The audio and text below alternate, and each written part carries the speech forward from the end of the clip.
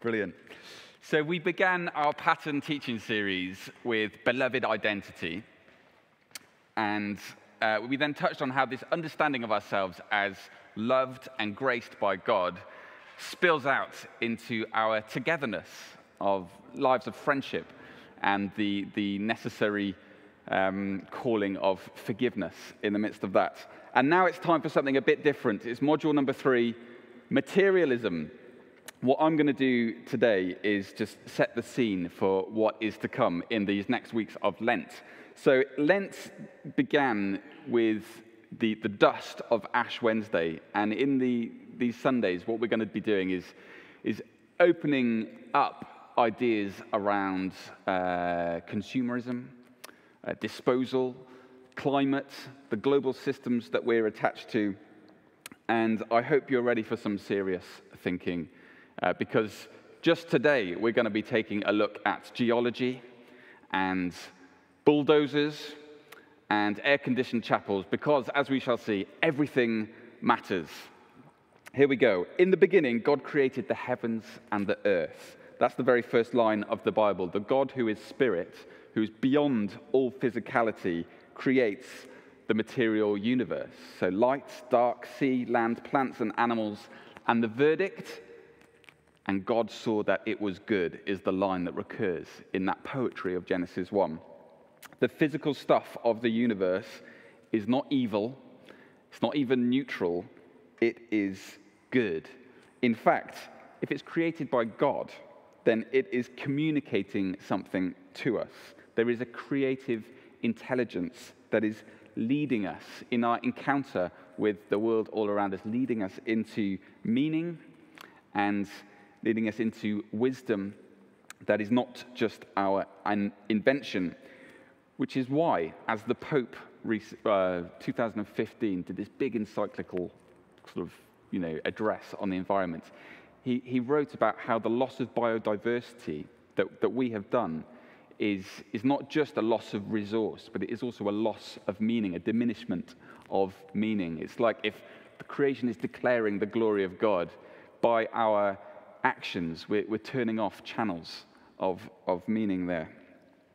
The pinnacle of this creation, humans. Genesis 1:26 says that these remarkable creatures, human beings, are made in the image of God, that we bear his image, that we reflect something of the God who's beyond all physicality into the creation. The parallel poem in Genesis 2 has it that expresses the same idea that human beings are the dust from the ground that the Creator has breathed something of his divine life into. So human beings are this coming together. We are dust and we are breath. We are biology and we're something more. We are embodied souls. We are physical and we are spiritual. There is something precious and unique about human life on the face of the earth, but it is not all good. After the first 2 chapters of the Bible that affirm the essential goodness of things, it very quickly goes downhill. And the Bible is searingly honest about the profound mess of things. It is not trying to pretend that all is well. So let's talk geology. Geology is, of course, the study of, shout it at the screen, rocks, that's right. And it is all about understanding the very formation of the crust of the planet. Now, geology measures time in epochs, very good. And the 2 most recent epochs are, that's right, the Holocene, and before that, the Pleistocene. Very good. You're about as brilliant as this as my children watching silently the educational interactive TV programs that they put out. Anyway, geologists and earth scientists have started using the term Anthropocene to describe the present geological epoch that is now so definitively shaped and dominated by a single species, anthropods. That's humans. The scale of human power now to dominate, to make over, and shape the entire planetary surface is astonishing. With our mining and our landfill and concrete and carbon transfer and inventions of nuclear weapons and plastics, here's the astonishing thing. If you were born, if you're listening to this over the age of 70, within your lifetime, we have turned a corner. And for the first time in millions of years of geological history, a single species has become the dominant geological agent. We're taking things out of whack, this sort of alienation, this human alienation to whole new levels in our lifetimes. What a remarkable time it is to be alive. The title of a podcast episode worth listening to that I'm going to put out on the resources that follow on from these Sunday talks is this: we really existed and we really did this. We really existed and we really did this. We are all part of it. This is our dark human exceptionalism, this exceptional capacity to mess things up.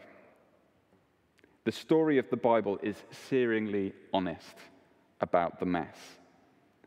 It is also a story of redemption and renewal in Jesus Christ. Here's how the earliest Christians had it, as we read earlier, that the Son, Jesus Christ, that the Son is the image of the invisible God. That in this physical person, Jesus, stood the God who was beyond all physicality. That in this walking, talking, breathing, fish-eating human person was also the fullness of God. God was pleased to have all his fullness dwell in him, said our reading. So this here in Jesus, we see the greatest coming together. This is the one who was before all things, who stands apart from all things, who nevertheless enters into our physicality, enters into our mess, graces matter with his very real presence. This is the mystery, the miracle, the interruption of the incarnation. And it definitively affirms that this material reality is not God-forsaken. What happened to Jesus? He was killed, buried, and resurrected. Why? Verse 20 says, to reconcile to himself all things, whether things on earth or things in heaven, by making peace through his blood shed on the cross. Verse 18 describes Jesus as the firstborn from among the dead. He is reattaching our matter to the very source of life. Every freedom abused, every turning away from the source of life, every destruction and corruption and pollution and dislocation can be put back together, healed, restored, forgiven, because the Creator has, at the greatest cost to himself, made peace. He has become our peace. So creation affirms the essential goodness of matter. The incarnation affirms that this material world is not God-forsaken, and the resurrection affirms the enduring goodness of this material world. The resurrected Jesus, cast your memory back to the Gospels. He comes not as some ethereal ghost in the imaginations of the disciples, but he comes as this embodied, restored guy eating fish for breakfast. Come on, bring on the kippers. And so a biblical vision of the future is not a rejection of this material universe, but it's a renewal of it. We don't escape matter for some non-physical, disembodied, ethereal bliss.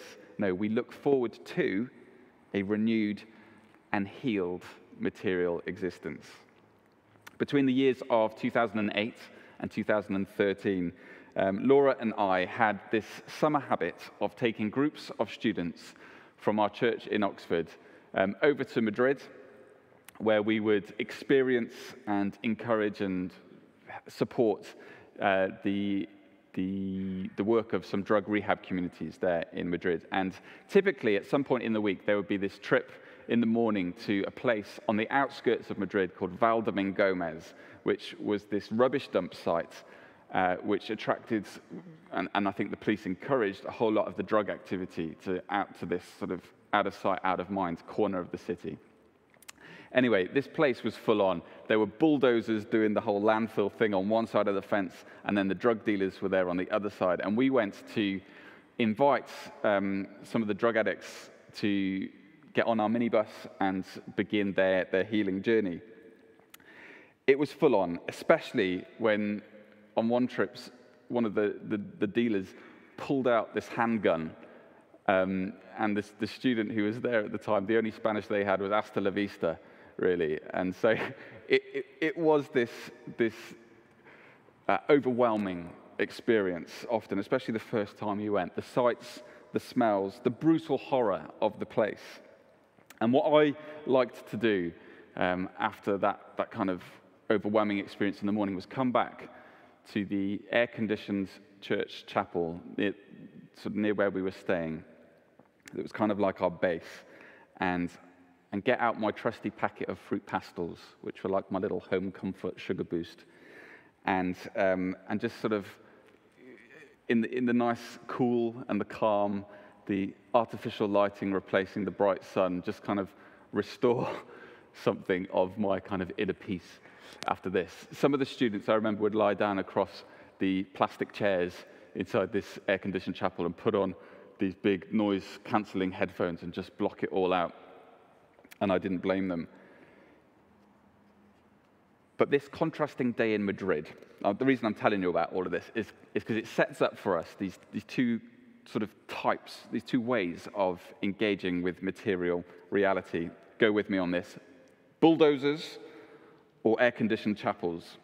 So the way of the bulldozer, I want to suggest, typifies modern industrial society, dominating the material world, pursuing more growth, more profit, more consumption, more convenience, inventing meaning for ourselves. Human will is all that's really important in the way of the bulldozer, pursuing more of our grand agendas with little regard for the limits that might stand in our way. Of course, limitless growth in a finite environment is nonsense. It is as though, writes Rowan Williams, it is as though we did not really inhabit a material world at all. Nevertheless, our civilization continues, bulldozing its way through material reality. And deep down, we kind of know this is troubling, but it's also overwhelming and complicated and very demanding, really, to engage with this stuff. And we don't really speak the language, and we can find ourselves escaping to an air-conditioned chapel, and we have a lie down on the seats. And sometimes this is our kind of pious, religious response to some of these deep, problematic questions. And we put on a thin bit of theology, like some noise-cancelling headphones that tell us that it's okay because we're going to go and escape to heaven, just as if the planet was some disposable irrelevance. And maybe we even pass around the fruit pastels and we look forward to flying out of here, and we close our eyes to the crisis that actually should be our lament. And it really will be a defining lament, accompanying my young children throughout their whole lives. That's not to mention those in much more vulnerable circumstances who already have their livelihoods severely disrupted and devastated by what we have all done. So instead of riding the bulldozers, or instead of that kind of response that can be to escape to some air-conditioned chapel, what I want to suggest is a third way, a better way of engaging with material reality. And I'm calling this relearning to walk in the garden, like Adam and Eve back in Genesis, who walked in the garden with the Lord.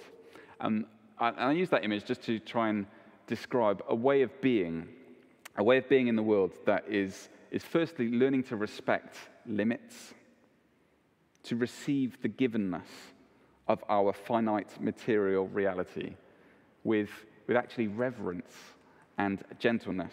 So instead of bulldozing our way through, it's about learning to respect the actual there-ness of what is there. Instead of feeding our insatiable more that is just sort of in each of us, instead of that, we need to learn to establish our levels of enough. Resisting the lifestyle upgrades is our prophetic defiance. It's our prophetic witness.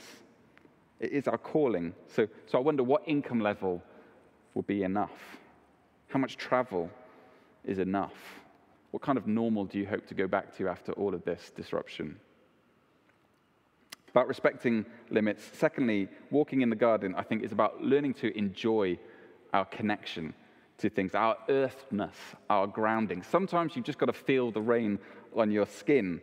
Sometimes you've got to take off the noise-cancelling headphones and listen to the birds. Grow some seeds. Walk around barefoot for a bit. Do some research to understand actually how that meal actually arrived on your plate. The pattern of Jesus is not about escaping to air-conditioned chapels and passing around bad theology about escaping to heaven when we die like a packet of fruit pastels. Our whole story is one of heaven coming to earth. So we have something so much better to pass around. It's the sacraments, where the grace of God actually meets us in matter. The water of baptism, the oil we use for anointing, the bread and the wine. Matter is still graced by the real presence of God, which is nudging us. All of these practices and patterns of worship, they nudge us into a kind of sacramental lifestyle where we learn to appreciate the action of God in the everydayness of our actual lives. I keep saying actual. The substance of our lives is what we're talking about. One theologian calls it heavenly participation, where as human beings, we're received into this communion, this coming together. We learn to inhabit it, to confess Christ as the one in whom all things were created and in whom all things hold together. So this walking in the garden with God, it's about embracing our limits. It's about enjoying our connection. And finally, it's about rooting ourselves deeply enough in a big enough hope so that we are free to follow the way of the cross. Walking with Jesus in the midst of a very broken garden, joining in with his healing mission. So the first generations of followers of Jesus became known for seeking the welfare, not of their own little group, but the welfare of the whole city, caring for the poor, taking in the abandoned babies, speaking truth to power. And the resources for living in this sacrificial, others first sort of way came from their great hope in the final healing of things. Because of their ultimate secure inheritance, they were able to put their personal concerns and conveniences second to the needs of others in the city. In the global city of the 21st century, I think we need to reimagine something similar. To hear the call of organizations like Tear Fund and A Rocha, and to join them on the leading edge of the healing of things because of an urgent love for the most vulnerable, yes, and because it's true. The material world is good and graced and precious. It's all inherently spiritual. And so, this Lent, in the weeks that follow in this materialism module, it's a call to become more properly materialistic, to embrace limits, to respect reality, to cultivate wonder, and to live deeply in faith and hope and love. Let's climb down from the bulldozers, let's step out of the air-conditioned chapels, and let's learn to walk in the garden with the Lord. Amen. Let's pray.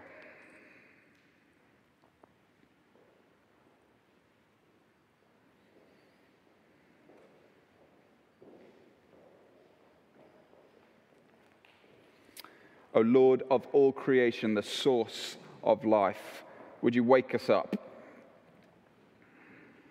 Would you disturb our shallow lifestyle aspirations? Would you disrupt our shallow theologies of escape? And would you give us wisdom and wonder? Come, Holy Spirit, lead us into the prophetic witness of enough. Lead us into lament. And lead us into joy.